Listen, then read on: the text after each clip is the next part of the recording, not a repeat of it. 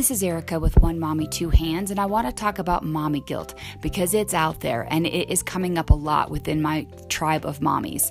And it starts off within that first 4 weeks of bringing a baby home, when you're up every hour and a half to 2 hours feeding, and the baby, whether it's changed and fed, you just can't quite seem to soothe the child. And because you're so exhausted, you are frustrated or annoyed, and you just want this little being to be like, what do you want from me? And there's an immense sense of mommy guilt over that because you're so thrilled to have a newborn. They are such innocent, pure beings.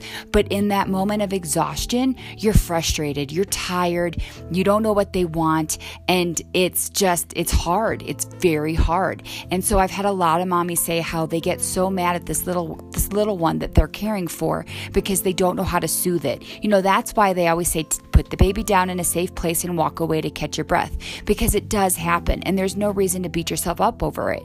Also, for mommies that weren't meant to stay at home, that are on maternity leave and just look forward to getting back to work, to getting a break, there's a mommy sense of guilt in that. And there's no reason to. You did have a life before baby.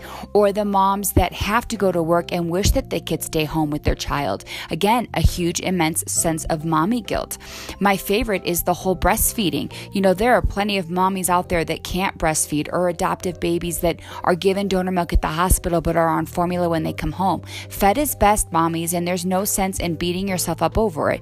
With my firstborn, I breastfed for 6 months before I introduced formula, and I had a huge, immense sense of guilt over that. Now with my secondborn, I had to introduce formula at month 2 because he had such severe acid reflux, he couldn't keep the breast milk down and he wasn't gaining enough weight.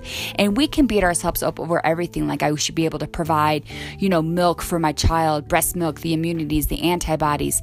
But fed is best at the end of the day. And in order for babies to grow and thrive, food, they just need food, whether it's breast milk or formula. There's a reason why formula is in place.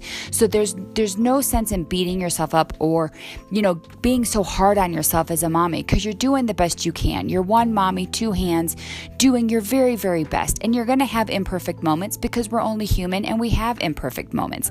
I'll never forget the cat was on the counter and knocked over breast milk, and I wanted to kill the cat because that was liquid gold. It wasn't the cat's fault. It happens. These are accidents that happen on the daily.